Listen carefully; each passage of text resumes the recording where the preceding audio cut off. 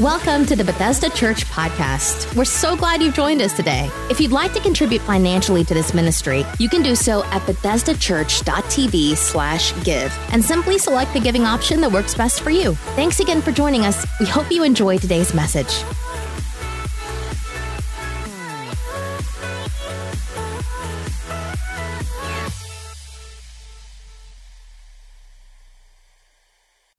So much for your giving today. I want to dive right into the Word of God. Anybody excited about God's Word today? Man, I'm excited about His Word. I believe that the Holy Spirit wants to speak to you. Today's going to be a little bit different, so I don't want it to knock you, off, kilter or anything like that. But I want to talk to you about Consider Jesus. That's my title today. Consider Jesus. Hit somebody close to you and tell them, consider Jesus. And I think it's important because it is Resurrection Sunday, and Jesus has, in fact, defeated death, hell, and the grave, and he's risen with all power in his hand. And I think it's important that we consider him all year, but specifically today, to consider the sacrifice, to consider what Jesus has made available to you and I. What I want to do is kind of connect that to a big picture question. And that question is, what does it take to be right with God? It's a heavy question. What does it take to be right with God? If you ask that question to a lot of people in our culture, you're going to get a lot of different answers. A lot of different answers on what it takes to be right with God. And part of the reason why you would get a lot of different answers is because we live in a spiritually pluralistic society. It's a very, inclusivity is a high value today, where people believe things like all roads lead to God. They believe things like if you're sincere, then you're right with God. And a lot of people, they don't even think about God or eternal life until someone close to them dies or passes away. And then all of a sudden we want to give thought to it. And a lot of people, when that happens, the thought that they give to God and eternal life is they have what I call a feel-good theology. Let me explain what I mean by that. A feel-good theology is when someone passes, we automatically, regardless of what they believed or not, we say things like, I'm just glad they're in a better place, or I'm glad that they don't have to suffer anymore. And it may be true, they may be in heaven, they may be with God, but we got to come back to the question, what does it take to be right with God? It's a very important question that I think we need to be asking. And what's interesting to me is that in our world today, I've talked about this on a few different occasions, is that we don't live in a less spiritual world. We actually live in a more spiritual world than ever before. People don't have a problem having conversations about spirituality. People will talk about a higher being or a higher power, or they'll talk about God in general terms, and it doesn't move anyone's meter. But it gets a little bit controversial when you mention one name, and that name is the name of Jesus. That when the name of Jesus is mentioned, a lot of times it produces controversy, and the controversy is not about the existence of Jesus. Most people do not debate his existence. It's not even a controversy about his teaching. A lot of people enjoy his teaching. It's hard to dislike Jesus, who taught, help those that are in poverty, accept those that society has rejected, to forgive people. We have no problems with that. But in a spiritually pluralistic society where people have all these different views of God, Jesus had something to say that was diametrically opposed to what a lot of people believe, and it's found in John chapter number 14, verse number 6. Jesus said this, I am the way and the truth and the life.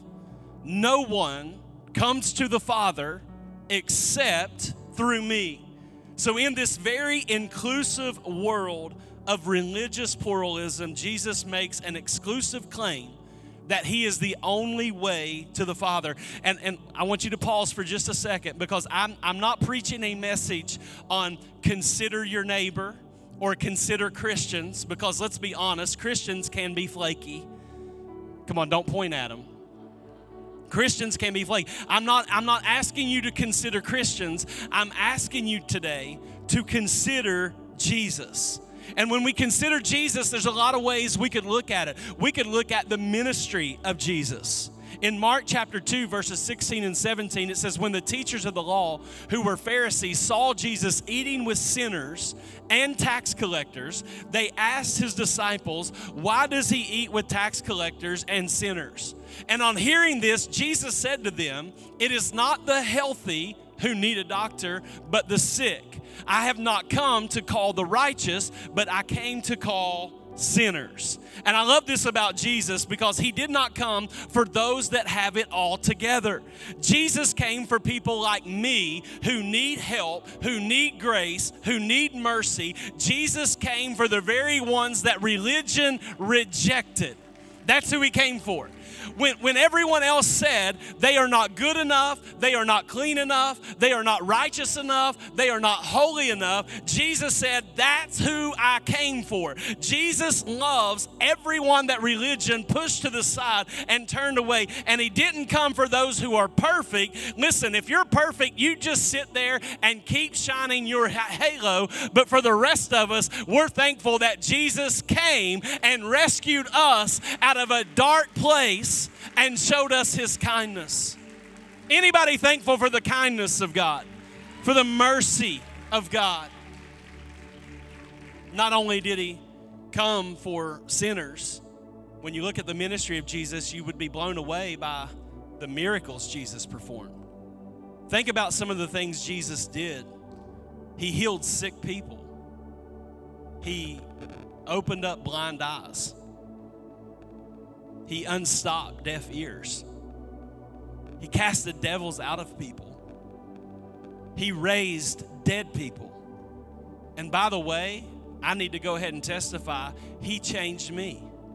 I'm not the person I used to be. I have been transformed. The Chad Dingess I used to be. The old man is dead and I am alive in Christ. Can anybody testify with me that Jesus has transformed your life? So we could talk about the miracles, we could talk about the ministry. But today I really want to focus in on three aspects of Jesus' journey to rescue you. Because there was a path that Jesus took.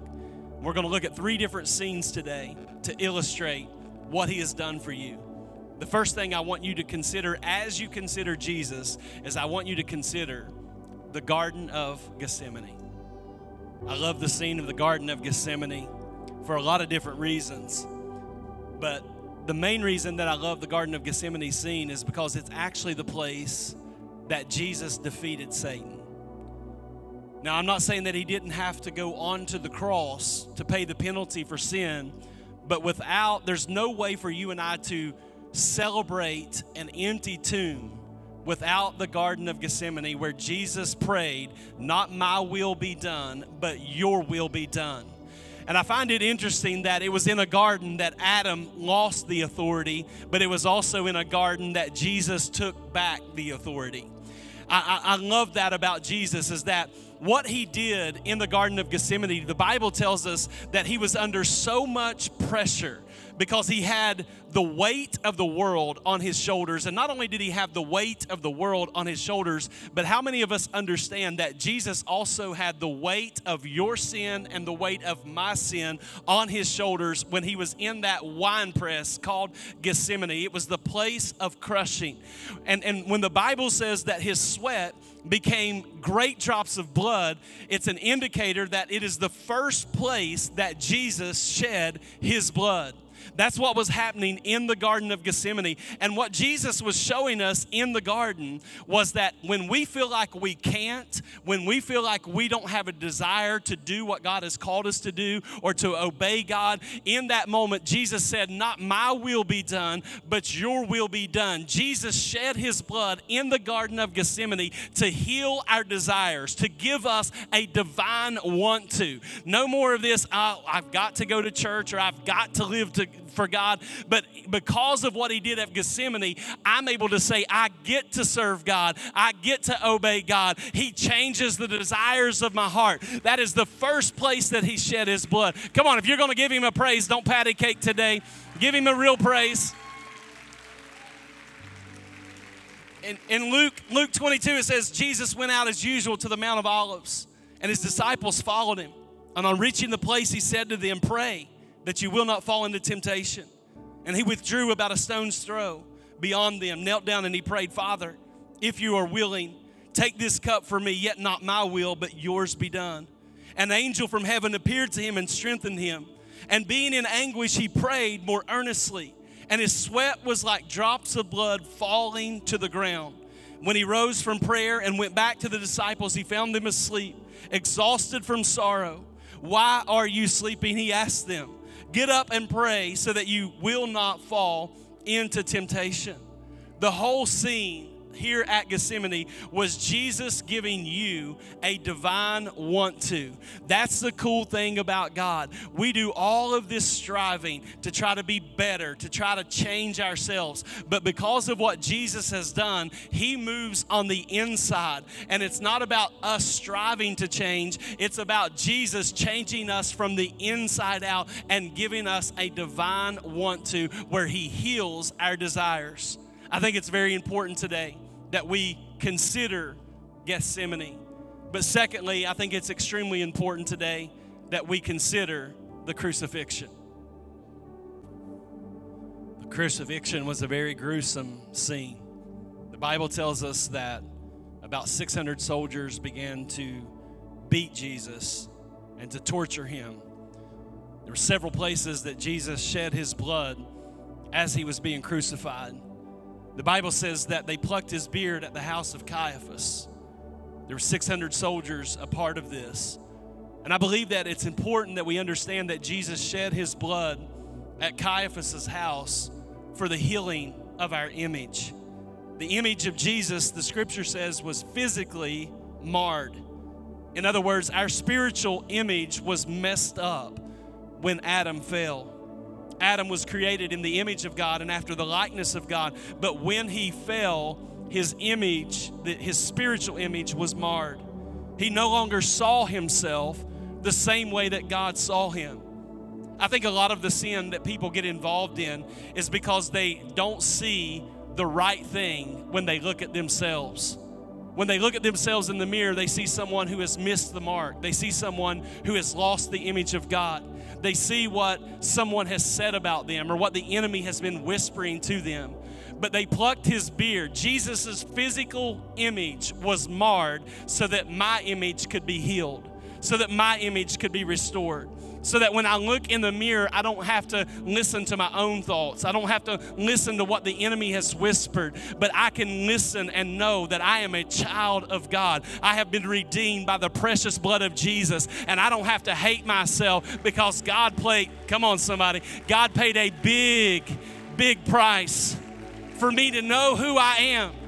And the devil is working so hard at trying to beat you up. Why are you helping him out? His physical image. Some of us, because our image is messed up of who we are in Christ, we can't even receive a compliment. Someone will compliment us and we deflect it because our image is messed up. And I'm not talking about being prideful or egocentric or self-absorbed, but I am talking about I know who I am in Christ. I am a child of the King. Come on, somebody. Go ahead and give God praise right there. Our image can be healed. The Bible goes on to tell us that they placed stripes on Jesus' back at Pilate's place. If you're new to church, you need to know that by his stripes, we are healed. Healing has been provided. It's not something, we think that salvation and healing and we kind of separate all this stuff, but you need to know that the same way Jesus has paid for your salvation, he has also paid for your healing. It is right and it is proper for you to be healed and to be whole in Jesus' name. Listen to me. I know the doctor's report may not be positive, and I know you may have battled with whatever it is you're going through for a long time, but they placed those stripes on Jesus's back so that your physical body, your spiritual well-being, your mental capacity, it could all be healed. By his stripes, we are healed. Listen, we believe here at Bethesda Church that God still heals and that he is healing. He is a healer. He is Jehovah Rapha. He is the Lord that heals all of our disease and destruction. You don't have to be healed to be saved, but you don't have to be sick to be saved either. And even if you don't get it on this side, how many know when we step into eternity as a Christian, as a child of God, we're getting a brand new body either way. Healing is coming your direction. They also placed the crown of thorns on Jesus' head. That was for the healing of our mind. So many people in this culture and in this day in which we live, they struggle with mental things. It's depression, it's suicidal thoughts, it's fear and anxiety. But I find it interesting that Jesus was crucified on Golgotha, the place of the skull. In other words, he wanted us to have victory in the area of our mind. The scripture says, let this mind that was in Christ be also in you. The Bible says to be transformed by the renewing of your mind. Jesus shed his blood so that I could have peace of mind. They pierced his hands. That is the healing for my work. Some of us need to understand that what you do for a living, what you do to provide, the skill sets God has given you, God wants to bless everything you put your hands to. Everything you touch, God wants to bless. We see in the Old Testament how a broken covenant resulted in children who used their hands for violence. They used their hands to strike one another. But Jesus' hands were pierced so that my hands could be blessed. They pierced his feet. That is for the healing of our walk. The Bible says that he will deliver my eyes from tears and my feet from stumbling. That the blessed man walks not in the counsel of the ungodly.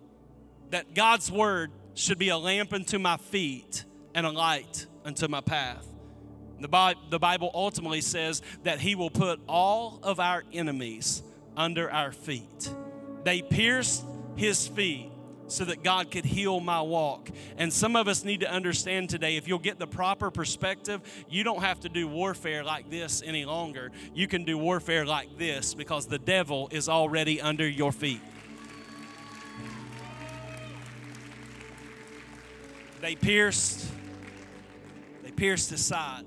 This one gets me a little bit choked up because it was the healing of our fellowship. This is about relationships. When God opened up in the book of Genesis and he opened up the side of Adam, Adam said about Eve, he said, this is bone of my bone, this is flesh of my flesh. And God, we know in the new covenant, he looks at us and he says that you are bone of my bone and you are flesh of my flesh. We are in relationship with God because of what Jesus did for us. The same way God pulled Eve out of Adam's side, as Eve was Adam's bride, we are the bride of Christ, and God has now pulled the church, his bride, his people, out of Jesus' side. He was pierced in his side so that I could be in right relationship with God, but he was also pierced in his side so that I could be in right relationship with you. God wants to heal your relationships. Jesus took that punishment so that your relationships could be healed. And I want everyone to know today that all the places Jesus shed his blood, we look at that sometimes and we think it's great that Jesus did that, but everything he did it for you. Every bit of it he did for you. So as we consider Jesus today, we're considering the garden, we're considering the crucifixion, but you guys know why we're here today. We also have to consider the resurrection. Anybody thankful for an empty tomb this morning? Now, let me ask real quick. Why does the resurrection matter? It matters because Jesus was miraculously conceived. He was born of a virgin. He did not inherit the sin nature of an earthly father. He was completely without sin so that he could die a death that you and I could not die and pay a penalty that you and I could not pay. On the cross, Jesus became sin for us, and he suffered horribly. And while creation was mocking him and spitting on him and hurling insults toward him, Jesus looked up to heaven and he cried out. He said, Father, forgive them, for they do not know what they do. What kind of grace is that? What kind of love is that we see from the cross? Then Jesus cries out the victorious cry, it is finished. Into your hands, God, I commit my spirit. The Bible says that when this happened, that the earth went dark, the ground trembled. The Roman centurion, who was not a follower of Jesus at all, he saw the love of Jesus. He saw his mercy. He saw his grace. And he looked upon Jesus and said, I didn't believe, but now I do believe, because this was not an ordinary man. Surely this is the Son of God. And just as Jesus predicted, he said, I will give my life, and in 3 days I will take it back up. And the Bible says that when they arrived at the tomb to look, he was not there, that the tomb was empty. And in Acts 3:15, Peter, cussing Peter, chopping people's ears off Peter, Peter said, you killed the author of life, but God raised him from the dead. And here's the key. We are witnesses of this. We are witnesses of this. Peter said, we are witnesses of this, that the tomb is empty, that Jesus did get up. We saw him. And listen, that's why they were willing to die for Jesus, because they were witnesses of one thing. And that is the resurrection. It wasn't just the miracles. It wasn't just the teaching. It wasn't just the healing, because all of that would have been in vain had Jesus not gotten up on the third day. But thanks be unto God that on the third day, he validated every miracle, every healing, every teaching. Why? Because he defeated death, hell, and the grave. Somebody give God praise right there.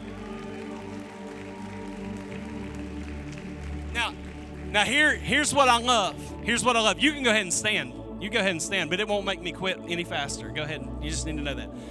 Go ahead and stand. 10 of the 11 remaining disciples. Remember, Judas took his life. So there were 11 left. 10 of them died the death of a martyr. The only one who remained living was John, who was exiled on the Isle of Patmos, and he died in his old age alone. My favorite, though, is probably Thomas. Come on, everybody say Thomas. Y'all know you know how we're mean to Thomas. I mean, the Bible doesn't call him Doubting Thomas, it just calls him Thomas, but we all call him what? Doubting Thomas. And we're really hard on Thomas, but he's a lot like you and I, in the sense that Thomas was walking with Christ, but when they crucified him and buried him, he had the mindset that said, I'm not going to believe, I'm not going to, continue to walk this out unless I can see it with my own eyes, unless I can touch him and see him. Do you know what Thomas, the doubter, ended up doing? Because Jesus is pretty kind, and he showed up and gave Thomas a glimpse that he had, in fact, risen from the dead. Thomas, the doubter, ended up taking the gospel. He became the first evangelist to India. That's how much the doubter believed. That's how much he believed. When they said, Thomas, deny your faith and we'll let you live. But if you stand with Jesus, we're going to kill you. And Thomas said, I will never deny the faith of the one who died and rose again for me. I will stand by him for the rest of my life. And they drove a stake through Thomas. Why was he willing to do that? Because of one thing: the resurrection. The resurrection. They were eyewitnesses to a risen Christ. Not long after that, the church was born. 3,000 people got saved. And here we are, 2,000 years later, millions of people following Jesus. Thousands of churches gathered all around the world. Why? Because of one thing, and that is the resurrection. The resurrection is why they were willing to give their life for him. And listen, we're coming back to the question I began with. What does it take to be right with God? And it's made real simple in Romans chapter number 3, verse 22. We are made right with God by placing our faith not in ourselves, not in our works, not in what grandma prayed. We are made right with God by placing our faith in Jesus Christ. And this is true for everyone who believes, no matter who we are. And listen, the good news is it doesn't matter how bad you've been. It doesn't matter how many times you've messed up. It doesn't matter how many people you've hurt. It doesn't matter how many times you got it wrong. You are made right with God, not because of your performance, but because of Jesus's performance. And that is the difference between religion and relationship. Religion says it's about what you do. God says it ain't about what you do. It's about what I already did. It's about my performance. And when we read the scripture, I don't know how you feel, but I'm thankful that Jesus performed extremely well on my behalf. And as I place my faith in him, my life is transformed. Somebody give God a praise if you're thankful that Jesus performed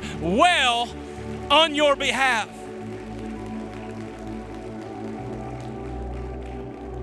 I'm about done. If there is a God who claims to be the Son of God, and he says, I'm the only way to the Father, I'm the only way to heaven, and then he predicts his death, predicts his resurrection, and then dies, and then rises, I don't know about you, I'm going with that guy. Come on, son, I'm going with that guy.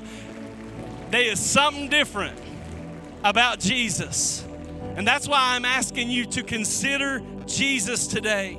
He's the guy who came to show me what God looks like. I want you to take a moment to bow your heads and close your eyes. From the cross, because of what Jesus did, your striving is finished.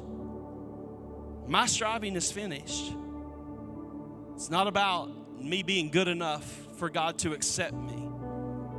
See, on the cross, Jesus was proving your worth. Thank you, Holy Spirit. Some of you struggle with self-image issues and worth issues and struggle with your value.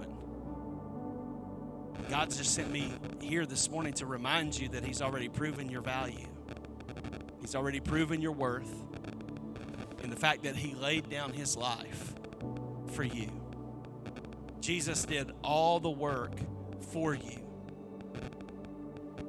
So many times we get caught up in religion, we get caught up in striving, and that's why people say things. It's like, I don't know if I can serve the Lord. Yeah, there is a part of you must die. Like, you got to deny yourself and follow Jesus. But listen, who wouldn't want to follow someone who gave it all? Who doesn't want to follow him? He gave it all.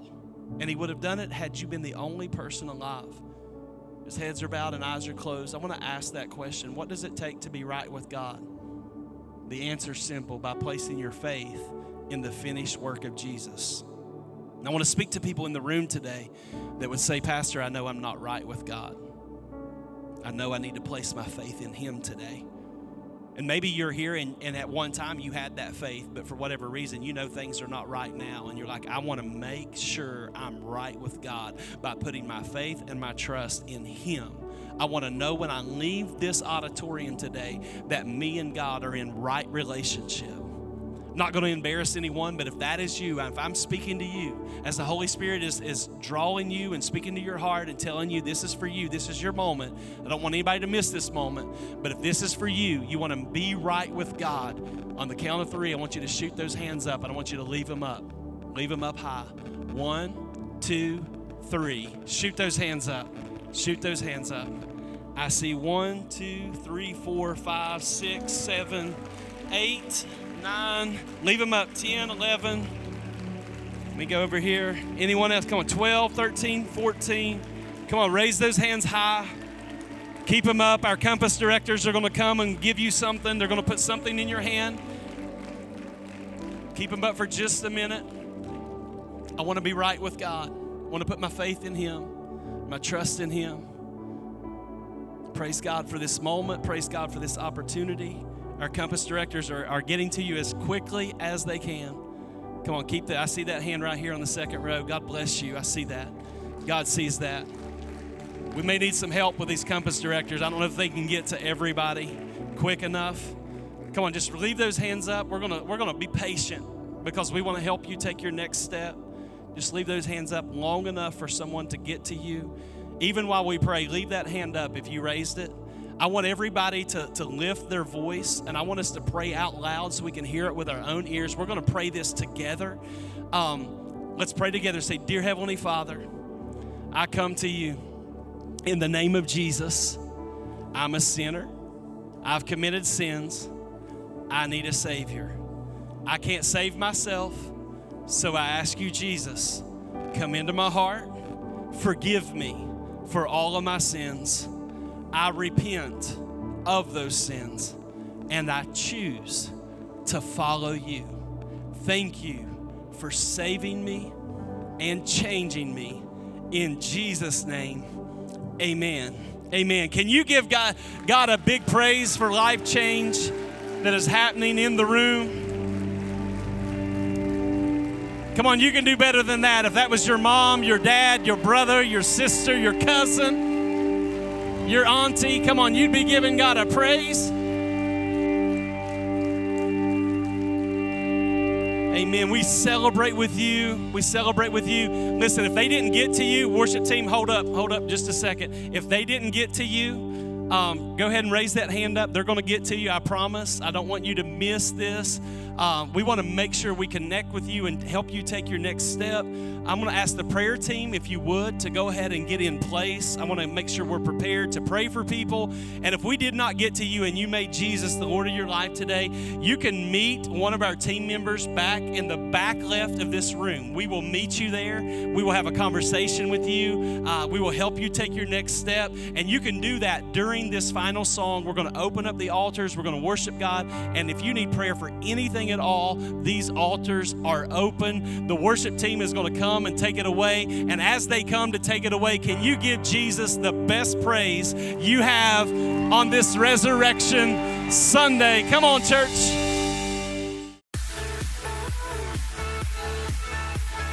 Thanks for listening to this week's message from Bethesda Church. We hope you'll stay connected by following us online. You can find us on Facebook, Twitter, Instagram, and our website, BethesdaChurch.tv. Thank you for joining us and have a great day.